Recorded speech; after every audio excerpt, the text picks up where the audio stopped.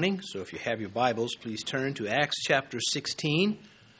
The message is entitled Leadership and Leadings.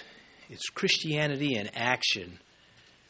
I think it's a very much bypassed or just a section of Scripture with great teachings on how the church and Christians are to behave when it comes to being led by the Holy Spirit. But apparently it seems to be lost on some. Well, you be the judge as we go through this. So if you would stand, please, we'll take verses 1 through 10, the book of Acts, the Acts of the Apostles, chapter 16, verses 1 through 10. Then he came to Derbe and Lystra, and behold, a certain disciple was there named Timothy, the son of a certain Jewish woman who believed, but his father was Greek. He was well spoken of by the brethren who were at Lystra and Iconium. Paul wanted to have him go on with him, and he took him and circumcised him because of the Jews who were in that region, for they all knew that his father was Greek. And as they went through the cities, they delivered to them the decrees to keep, which were determined by the apostles and elders at Jerusalem. So the churches were strengthened in the faith and increased in number daily. Now when they had gone through Phrygia and the region of Galatia, they were forbidden by the Holy Spirit to preach the word in Asia. After they had come to Mysia, they tried to go to Bithynia, but the Spirit did not permit them. So passing Mysia, they came down to Troas, and a vision appeared to Paul in the night. A man of Macedonia stood and pleaded with him, saying, "Come over to Macedonia and help us." Please be seated. This is such a powerful section of Scripture. There's always a message for each when God's Word is preached. I know that rhymes, it's not intentional, but it is I believe in it very strongly. There is always a message for each when God's Word is preached. This is Paul's second time going into Gentile territory. He has with him Silas. It is about 17 years since the crucifixion, resurrection, and ascension of Jesus Christ. Now, Paul was with Silas in Antioch in Syria, but they had enough teachers there. And Paul, he would be drawn to a region where he could be useful and where he could be of great value, and this area was it for sure. And there are two characters that we meet in this passage, Timothy, of course, and then there is the physician Luke. We get to Luke in 10, we get Timothy right away. The leadership that comes out of this, our eyes on the Apostle Paul, and remember, when there is no leader, there's no head. And anything that is headless is a defect. And if it is still moving, it's a monster. But here, he is leading for sure. We get that right out the starting gate. It's throughout the entire book of Acts, really. Those being led, though, they come on the scene by verse 10. Well, they were already in it too, but verse 10 starts to come out. And so looking at verse 1, then he came to Derbe and Lystra, and behold, a certain disciple was there, named Timothy, the son of a certain Jewish woman who believed, but his father was Greek. This, after they had been to the churches in Syria and Cilicia, we get that in Acts chapter 15:41. It has been 5 years since Paul has come to this region. At Lystra, where he is going to arrive, first he comes to Derbe, and that you would get to Derbe first, coming from Cilicia, and then to Lystra, where he was stoned, not to death, but to pain. He didn't die, but he suffered. At Lystra, he had gone through that part of Stephen's experience, who died calling on the Lord. And it tells us here, behold, a certain disciple was there named Timothy. Now, Timothy, from Lystra, he witnessed Paul's persecution. Whether he watched them stone him or not, we are not told, but he was in that church, in that city, and he was very much part of that. He would have been very much moved by what was going on there, and yet he was unhinged by Paul's stoning. In other words, he remained a disciple. He became a disciple when Paul came through there. And watching Paul suffer persecution like he did not deter Timothy from being a follower. In fact, he had such a reputation, it spread through even up to Iconium, which is another city just to the north of Lystra. Paul's ministry, his leadership, along with his stoning, made a lifelong disciple of Timothy. It made a lifelong impression on Timothy. And through thick and thin, he is there with Paul to the end. He's not the only one. But you got to love Timothy. Paul loved him very much. And some commentators pictured Timothy as timid. I disagree with that very much. I don't find that in the Scripture. I find it the other way, actually. Paul is the one, the commentator said, he's always in need of encouragement because Paul encourages him so much. Timothy courageously attacked the interests of hell when Paul was there or when Paul was not there. Paul could dispatch Timothy because he was that powerful of a disciple. And he did whatever Paul told him to do, as did Titus and others. And he remained, as I mentioned, with Paul no matter what was going on. But he moved Paul's heart from the very beginning. Paul just fell in love with this young man. And we then, at least my take on it, is I begin to notice that it's Paul who's worrying about Timothy, not Timothy worrying about Timothy. And Paul writes to him, you got some stomach problems, do this for that. And he's just doting on him like a loving father. Well, Paul twice says, that mentions that Timothy was his son in the faith. And in his letters, Paul is very much concerned about Timothy, encouraging him. That doesn't mean that Timothy needed the encouragement any more than the rest of us do, but it does mean that Paul was concerned. And Paul was not only concerned about him, Paul was concerned about Titus and Tychicus. He even stopped ministry at one point because he didn't know where Titus was. What a heart this leader in our faith had for those who served with him. We have not even a hint of Timothy failing. He was ever ready and reliable. A tough cookie, you could even say. But that didn't stop Paul from being concerned, because that's what we do. When we love somebody and that we know they're in dangerous areas, we are concerned. It says here, the son of a certain Jewish woman, here in verse 1, who believed, but his father was Greek. Now Luke is the one writing this, and Luke is Macedonian. He's Greek, you could say. They might differ a little bit, but there's not a derogatory, but his father was Greek. It's not that. But it does highlight the difficulties that Paul was faced with in sharing the gospel with a culture.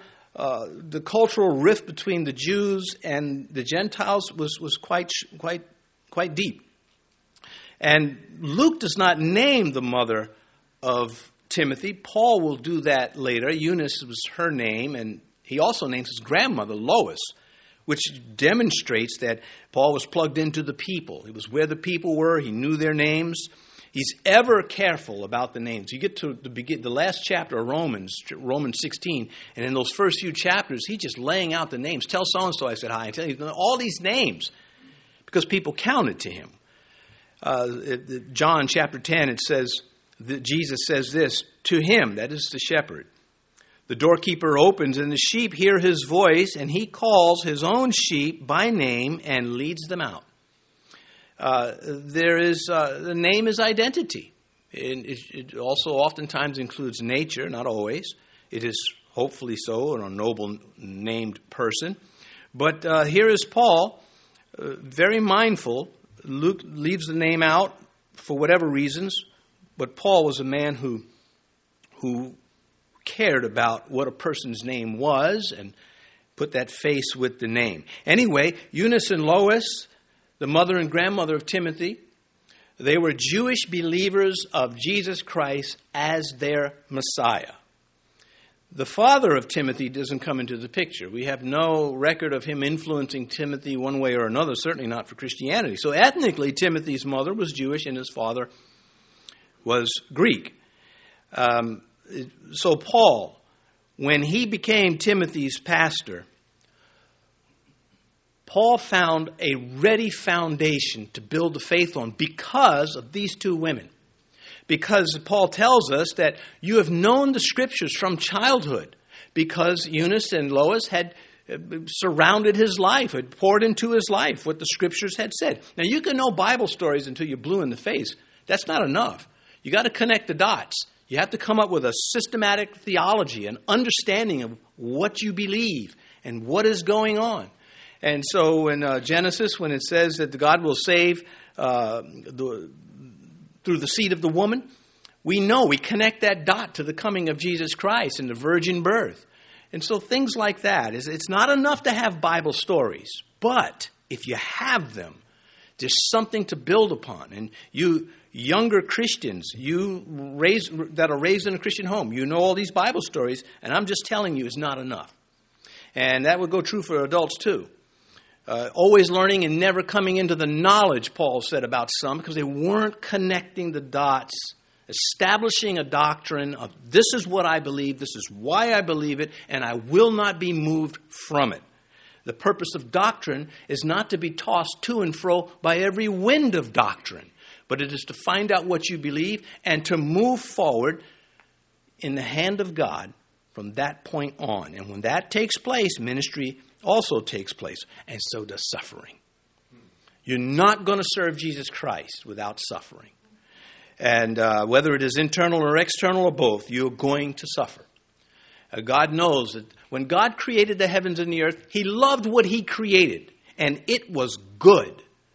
And then sin came, and God was ready for it. He is ready from all eternity past. He was ready for it. And we're part of that solution. So let's never undervalue the value of a Christ-centered woman in the church, woman in the home, in this case Eunice and Lois. Here they exposed young Timothy early on to the Scriptures. We get that in Paul's letters to Timothy, not here in Acts, but that's a little background on him, and it is a fantastic background. What are you going to do? What are you going to do if you're raised in a home with the Word of God? What are you going to do with it? We're going to find out, aren't we? And hopefully you're going to land on your feet, not on your head. Hopefully you'll be, how beautiful on the mountain on the feet of those who bring the gospel. That's what the Bible says. Verse 2, he was well spoken of by the brethren who were at Lystra and Iconium. And so there's this that's a testimony. And that's a good testimony. Everybody's got a testimony. Whether it is good, lame, or bad, or outstanding, we've got one before men.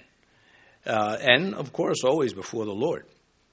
But this Timothy, no sense of entitlement with this young man. He had a reputation because he pursued God.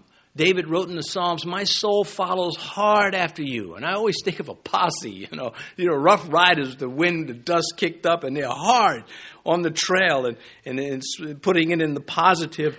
Those who pursue righteousness, and it is a rough trail. Anyway, Timothy did something with his righteous upbringing. It was not wasted on him. He blazed a testimony, or you could say a reputation. And he is an exciting addition to Paul's ministry. It's so hard to find young men that get involved. They're out there, and there are some.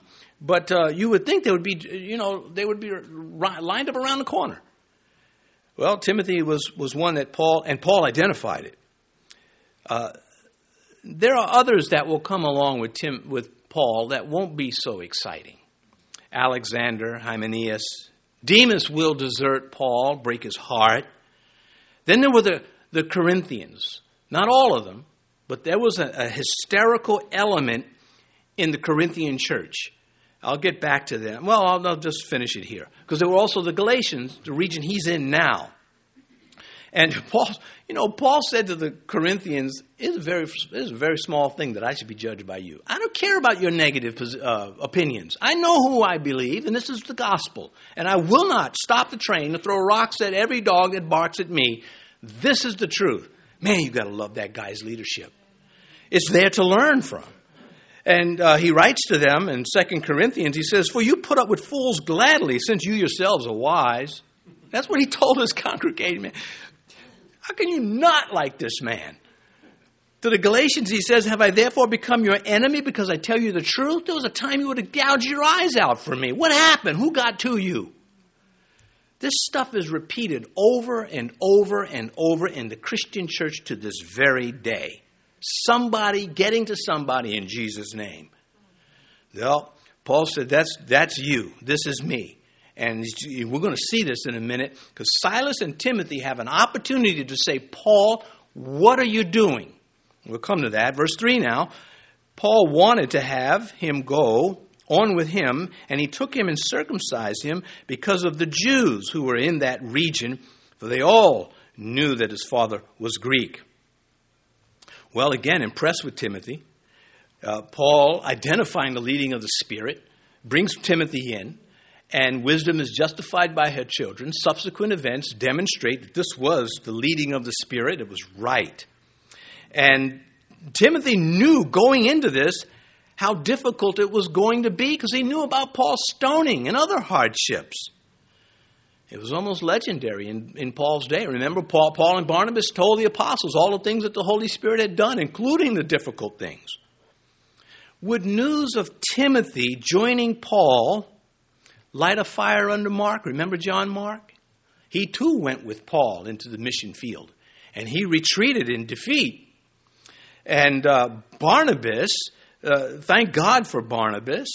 Barnabas strengthened Mark by taking him with him nonetheless on the second time out when Paul would not. But Paul strengthened Mark just as much by not taking him. You know that had to be in his head. Who here likes rejection? And who here, when rejected, just dismiss it? No, it sticks in your head a little bit. It was that guy, it wasn't me. I'm innocent. Or the other way around.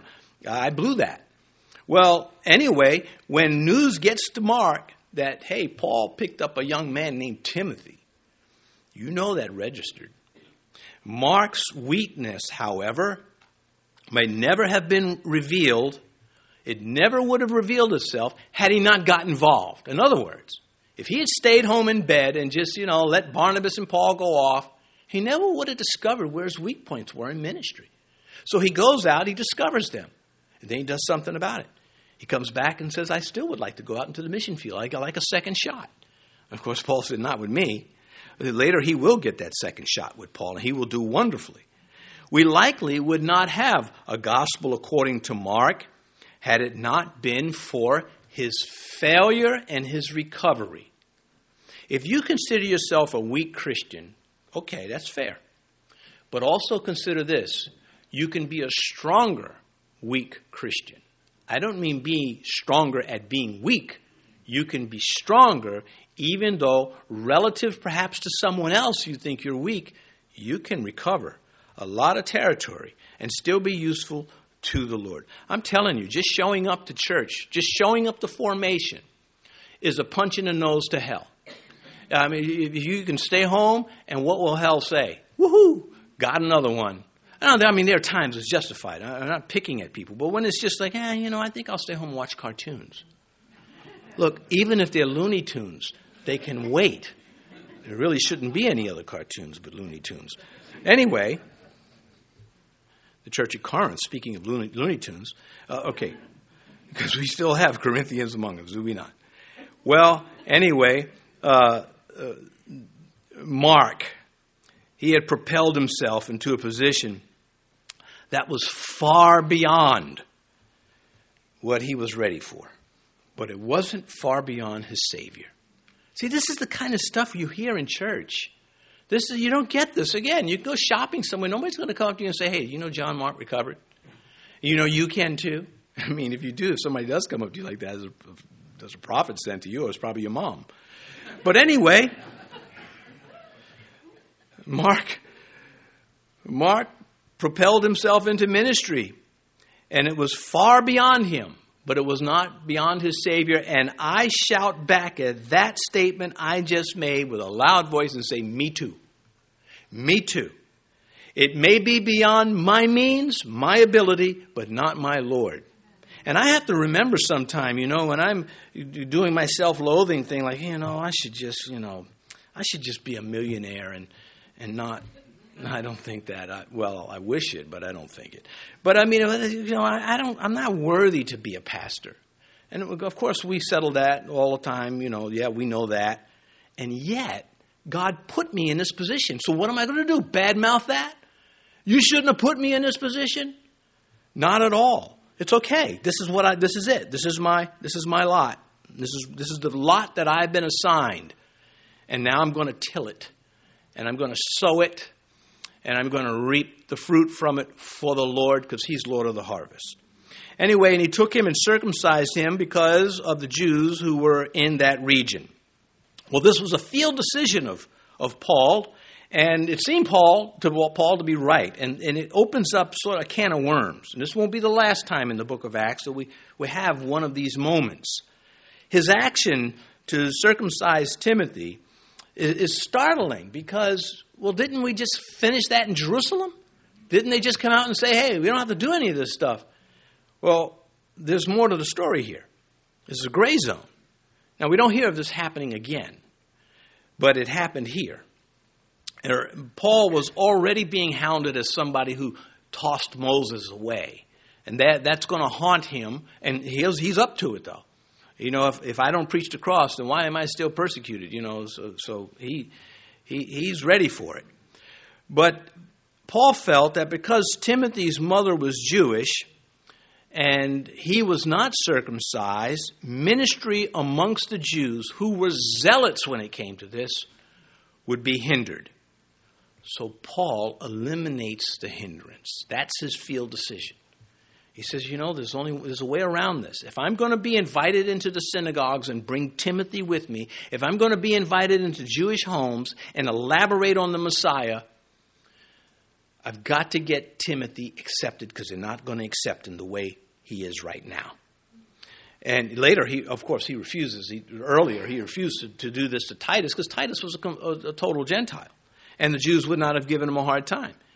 Paul had already written, for in Christ Jesus, neither circumcision nor uncircumcision avails anything but a new creation. It's nehushten. However, there is a reality there. And the missionaries who had to, the older missionaries that went into, the Polynesian islands and up where the Eskimos were, they had to sidestep a lot of things. I mean, when people come out not dressed, like, whoa, please, put something, they couldn't do that. They had to sit there and just, sort of continue with and stay focused with what they have been called to do. They had to make field decisions. And when food was put in front of those missionaries, they couldn't say, what is that? I'm not eating grubs. You just got that out the backyard. I'm not eating that. But they had to. And they were very successful in doing it. And so Paul eliminates the hindrance in Timothy's case to gain fuller access to the Jews. It was affording a tactical advantage to what was going on in Paul's work. And without this, doors would have slammed in their face. And so, Paul is not saying doctrinally this helpful. No, he's not saying that. This is not because of doctrine. This is because of people. And it's not really going to hurt anything if we understand it that way. That is where he's going with this. In chapter 21, a similar situation will come up, and I think Paul's going to make a mistake there. It doesn't make a mistake in his writing of Scripture. But some of his actions, are like, that's not 100% where it should have been. Well, we know he's not perfect. Because if he was, then he'd be the Messiah. And he's not. So, anyway, we'll get to that when we get to it. That should not unnerve you. It should actually encourage you. And so his aim was to reach sinners, and he had to deal with this sacred cow. Are there sacred cows in Christianity today? In churches today? In Christians? You bet there is. There are things that if you don't do, it has nothing to do with anything. Some sort of tradition somebody thought up in their garage that survived over the decades. And if you don't adhere to it, oh, brother, that's it for you. When Christ doesn't lay it on you. Anyway, how would they know Timothy wasn't circumcised? Well, they just ask. Isn't his mom Jewish? Yeah. Is he circumcised? Now, Paul's not going to lie to them and say, oh, yeah. No, he does the right thing. So the next clause we come to here in verse 3, for they all knew that his father was Greek. See, there it is. That's why Luke puts that in there, because they would have inquired. They would have deduced. His father was Greek. His father would have prohibited this. And therefore, you're ignoring Moses if you want to come up in here and tell us about the Messiah. Timothy allowed this. And what does that tell us? I'm going to repeat this twice. Timothy paid to serve. Timothy paid to serve. He wasn't paid. He wasn't being paid. He had to suffer this right. If he was going to serve on the field of ministry, he had to hurt. The knife had to be turned on him. I'll be remembering that in hard times of ministry, because there are a lot more problems in ministry than there are without it. You can just fly around, woohoo, I'm a Christian, Jesus died for me, if you're not serving. But if you're serving, you're getting flack. You're going to be hit. And hopefully, because if you're not serving in the right place. Verse 4, and as they went through the cities, they delivered to them the decrees to keep, which were determined by the apostles and elders at Jerusalem. So Luke is straight up with this. He says, they didn't have to do this before Christ. Before the Lord Jesus Christ, Timothy was 100% justified as a believer, just by faith. But because of the Jews and because of ministry, Paul made that choice. So there's the decree from the council. Paul shows it to them, and they would be delighted at hearing this. Verse 5, so the churches were strengthened in the faith and increased in number daily. Well, all pastors should aspire to want to strengthen the church according to the Scriptures, whatever that cost, and it will cost. It would have weakened the church had Jerusalem demanded that the Gentiles become Jewish before believers. Well, that was settled in chapter 15. But interesting statement here, and increased in number. This is still what God wants. However, who builds the church? Well, Jesus said this is what he does. Matthew 16, verse 18, and I also say to you that you are Peter. On this rock I will build my church, and the gates of hell will not prevail. Who builds the church? Does he say, and you will build the church, Peter? The pastors will build the church? The congregation will build the church? He says he builds the church. Now, he can't do it without the congregation and the pastor. He doesn't do it that way. Acts 2:47, and the Lord added to the church daily those who were being saved. It does not say, and the Christians added to the church. See, this is a sacred cow. Because there are Christians that try to recruit to the church. There's a difference between recruiting to the church and evangelizing and preaching Christ and salvation. I'm not saying you shouldn't invite people to church. Some of you can say, hopefully none of you can say, but all right, I won't say it. Well, too late, I started it, right? I can't leave you hanging there. But you can't say to somebody, would you mind coming to my future ex-church? You see, something's wrong with that. And you get an overview of what's happening in Christianity, and you say, you know what, this has got to be addressed. Where does it start? Well, it starts in the pulpit. What is the point of having a messenger if the message is disregarded? And if that message is in agreement with the greater message of Scripture, woe to him who ignores it. Is any more commentary necessary on this? I don't think so. I think it says it all. The number increased, and it was the Lord doing it, and he was using Paul and Silas and Timothy and others also. Verse 6. Now when they had gone through Phrygia and the region of Galatia, they were forbidden by the Holy Spirit to preach the word in Asia. Now here, notice the pronoun, and we still adhere to pronouns around this place. When they, see, Luke's not part of the group yet. Later, that pronoun will change to we. So we'll get to that in a moment. That's important because I'll show you why later. Anyway, this is very strong language here. They were forbidden by the Holy Spirit. I don't believe the church should be committed to a marketing agency. I don't think churches should hire people to tell them how to grow the church. Again, that is the work of the Holy Spirit. And you live with what you get. This should alert us, this language. And I mentioned to you, this has so many lessons in this chapter that I feel are bypassed by some.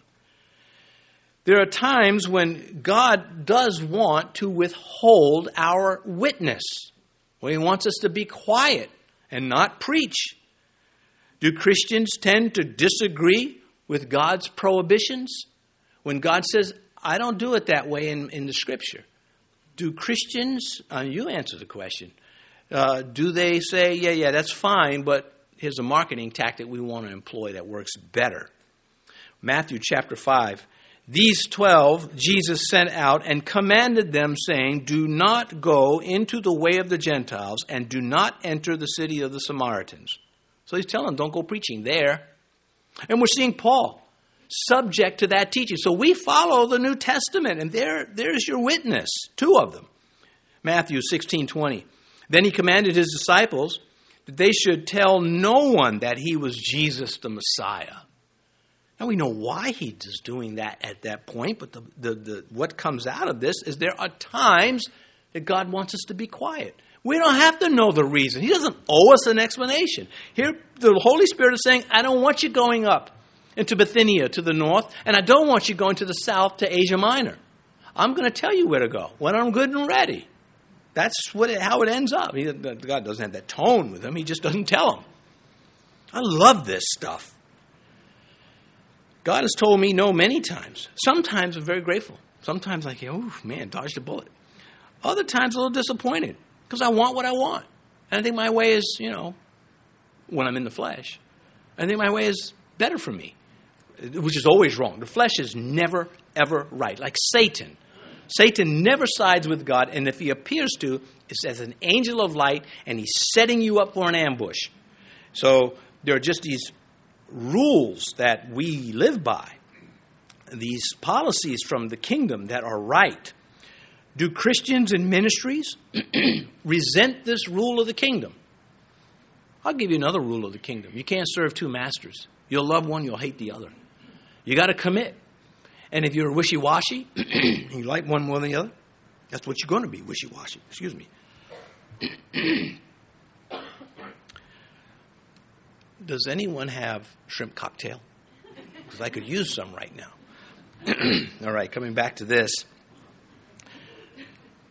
When the Christian is denied permission, what does the Christian do? Does he push it up the hill? I'm going to force this. This is right. Think how many people will get saved. When a Christian is dating and finds out this person is not for me, do they continue anyway? And just, but I like them. Man, I'm not going to find anybody as much fun. Nobody understands me. But God has clearly said, no, don't do this. God tends to work two ways, slowly and mysteriously. And we're watching it. And we're going to develop this thought. Because we have here in Paul a man who is being led by the Spirit and nobody else. And we have those following Paul who is being led by Paul in the Spirit and not themselves. The open door into Europe, it came through the slamming of doors to Bithynia and Asia. And the church at Philippi is going to be born out of this. And that is one of the best churches in the New Testament. Philippi, Philadelphia, Smyrna, Colossae. These were churches that were just, I would go to that church. Laodicea, I don't think I'd want to go there. I don't think they'd want me there after about 5 minutes. What's that on the wall? What is that on your back table? Why do you have that there? You read that book? Why do you like that guy? Sorry, going to have to do some kung fu on you because this is not permitted.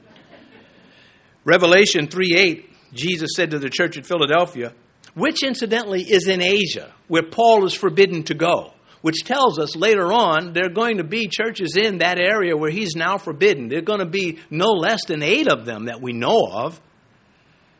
I know your works.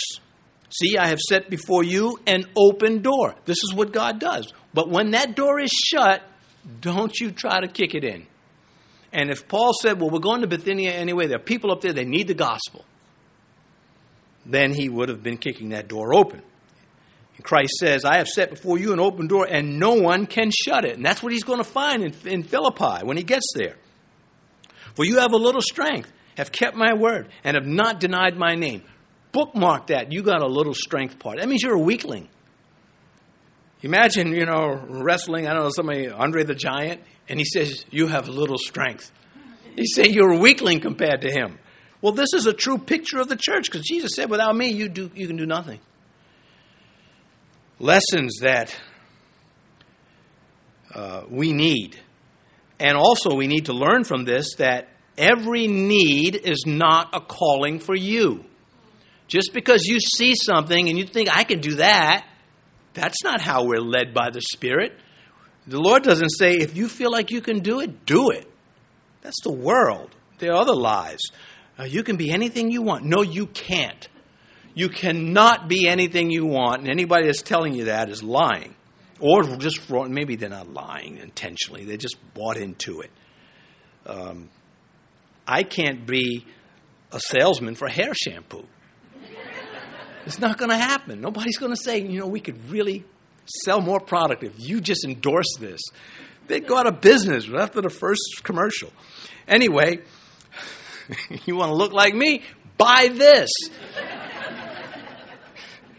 After they had come to, but you can do anything. And then you put Jesus' name on it, right? In Christ, I can do all things. No, that's not true. It's out of context. You keep that in context. He talks about having and not having. Anyway, verse 7, and they had come to Mysia. They tried to go into Bithynia, but the Spirit did not permit them. So here's the guidance of the Holy Spirit, and he's guiding God's people by hindering God's people. Well, see, the flesh doesn't understand that. The Spirit doesn't need to understand it. It submits to it. That's why he's Lord. And if he has to answer, well, why are you doing it that way, Lord? Every time you ask, then you have a big problem. Bithynia was a heavily populated area on the Black Sea. It's still there, but it goes by another name now. Well, not the Black Sea. And Asia Minor, that's a peninsula. That's Turkey. Modern Turkey is a peninsula surrounded water on 3 sides. The Aegean, the other 2 seas, the Mediterranean, there's the Mara Sea, there's another one. Anyway, Asia Minor is modern-day Turkey, where the churches of Revelation and Colossae and Hierapolis are located. The gospel, as I mentioned, eventually gets there. Looking at Paul's travel on a map on this second trip, we notice that there's a straight course between these 2 regions. God is just moving him right through it. But there's more to the story than just that. Because the Lord disallowing them to turn to the north, Bithynia, or turn to the south, Asia Minor. Steadily advancing towards Philippi in Europe, and he doesn't even know it. He's walking by faith, not by sight. Psalm 37, verse 23, the steps of a good man are ordered by the Lord. They're commanded by the Lord. It doesn't say suggested. Sometimes they are. Sometimes God is, gives us an option. He gave me an option in ministry. You want to be a pastor? You want to be more prophetic. The prophetic is the one that goes against, all the bad things that are out there. The pastor is supposed to love people. Moment of silence. And I got to tell you, I never thought I'd love people so much. It might not show, but it's there. I couldn't pray for people if it wasn't there. Regardless of what they think of me, How could they think anything less of me? People have all sorts of beliefs, all sorts of, customs and manners. You can't answer them all. You got to be who you are. Maybe they'll be friendly enough for you to interact and figure it out. And if not, well, you just got to keep doing what you're doing. Verse 8, so passing by Mysia, they came to Troas. Now, here's what I've been talking about. We have the leadership, the leader, Paul, who is under the leadership of the Holy Spirit. Then we have Silas and Timothy, who are following Paul. And there are probably some others unnamed too. Would Silas and Timothy begin to wonder, what is going on here? We just keep passing these cities. Where's all this preaching we heard about Paul and Barnabas doing? The apostolic miracles. Where's some stoning? Paul can take another one. They were prepared for tremendous ministry, the happening church. Everybody's going to hear Paul speak at Mysia. No, nobody was going to hear him speak. Where are the sermons and the conversions? Where's the bitter oppositions, the stripes, the hairbreadth escapes from these violent people who don't want to hear the gospel? This is what they signed on for. And they didn't get it. They anticipated a trail of churches stretching from Lystra all the way to Troas, there by the Aegean Sea. This had to start maybe playing on them with, did Paul lose his zeal? Is the Lord no longer using him? Is he no longer in touch and relevant to the culture? I don't know that they were thinking that. My feeling is these men just loved Paul, were led by the Spirit too, and said, Paul, we got your back no matter what happens. We'll trek through wherever till God shows us. But we know that that's not the case with everyone to this day. How come the church isn't doing this? How come the church isn't doing that? Follow the leader. This is the lesson. There was nothing happening. This aimless walking from place to place. No new, no fresh ministry to boast of. But Paul was the apostle. And he rejected any suggestions if he got them. Well, why don't we go to Bithynia? Well, why don't we stay here and give it time? But he's the leader, and he's acting like one. Led by the Holy Spirit, not by the flock. He keeps, you might be saying, you sound like you're trying to teach us something. Yeah, because that's what the Bible's teaching us. And this is a lesson I think is greatly ignored by many Christians. If you're going to serve, you're going to be inconvenienced. You're going to be wondering what's happening. You're going to have time where nothing is growing. And you say, I've planted much and I have reaped little. And unless you've got some definite outstanding sin to put your hand on, it's the Lord. Small things can grow into big things. And hell knows that. But a lot of Christians, do we know that? Zechariah 4:10. In Zechariah 4, and this is the prophet stirring the people to rebuild their place of worship. The Babylonians had wiped it out. 70 years later, they come back under Zerubbabel. And they start to build a temple. They get the foundation laid. Then the boogeyman shows up. And they all go run away and the temple stops for 15 years. All you had was a slab, so to speak. And then God raised up the prophets Haggai and Zechariah. And Zechariah says, remember Solomon's temple? Some of you saw Solomon's temple. Now look at this. And then he adds, for who has despised the day of small things? This temple is big to God. And then he goes on to, earlier he said, not by might, not by power, but by my Spirit, says the Lord. Oh yeah? That means don't go to Bithynia, don't go to Asia, go where I'm telling you to go. That's what it means, not by might, not by power, but by my Spirit, says the Lord, even when you don't like it. Luke 19:17. And he said to them, well done, good and faithful servant, because you were faithful in very little, have authority over 10 cities. What happens if Christ says, very good, you were faithful in the very little, I'll see you later? You're not owed. We're not entitled because we've been faithful in little things. We're not entitled to big things. Look at Jeremiah. Look how faithful he was. And the nation was what? Swept away. This is Christianity. 2 Chronicles, using Old Testament events to demonstrate New Testament truths. But you be strong and do not let your hands be weak, for your work shall be rewarded. When? When I'm good and ready, God says. Maybe when you get to heaven. Walking around with your knuckles scraping. Oh, well, I can't believe this is happening. I thought this. They had to wait. And God says, I'll make it worth it. Maybe not in this lifetime, but I'll make it worth it. Verse 9. We're almost out of time, so you're going to have to speed up. And a vision appeared to Paul in the night. A man from Macedonia stood and pleaded with him, saying, come over to Macedonia and help us. Paul saw a Macedonian man in a vision. A vision is what you see. You're shown something by God while you are still awake. And a dream is, of course, you get the benefit of some rest. This man in the vision, see how God works? He's saying there's a hunger and thirst for righteousness over here. The man in the vision demonstrates this through his pleading. A very strong Greek language, and in the English too. Pleading with them to come with the word of Christ. Now, they're in Macedonia, across the Aegean. They'll travel 150 miles across, thereabout. These people don't even know they're coming.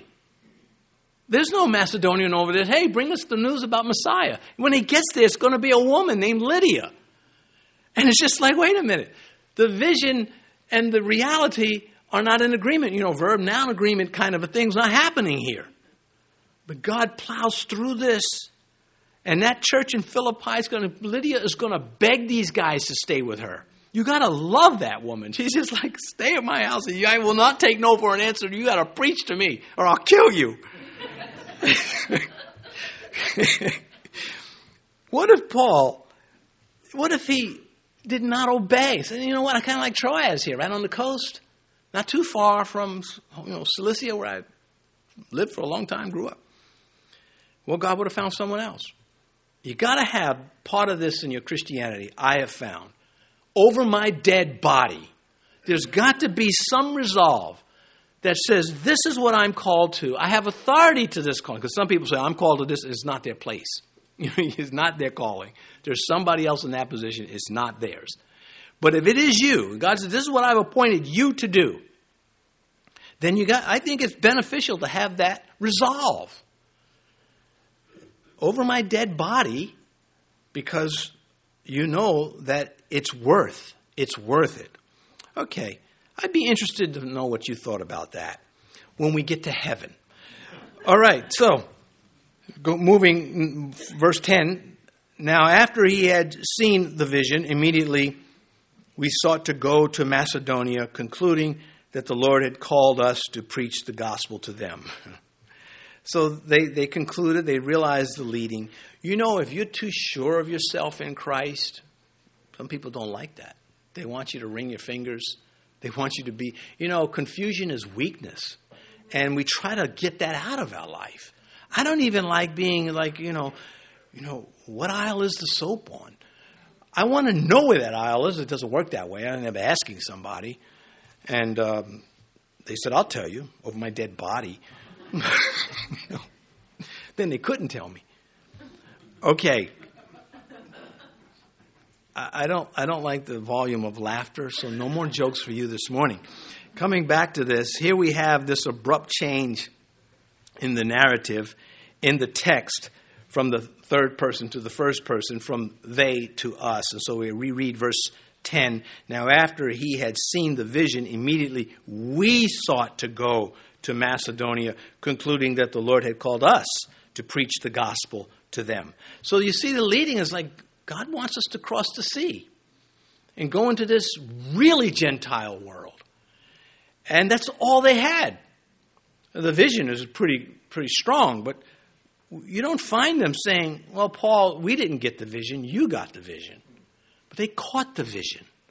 And when you can find Christians that catch a vision, you can do a lot of stuff. And it hurts to see people who have the talent but not the availability. You can't do anything with it. You can, no matter what talent you have, if you're not available, who needs it? It's useless. Well, anyway, there are going to be several of these shifts.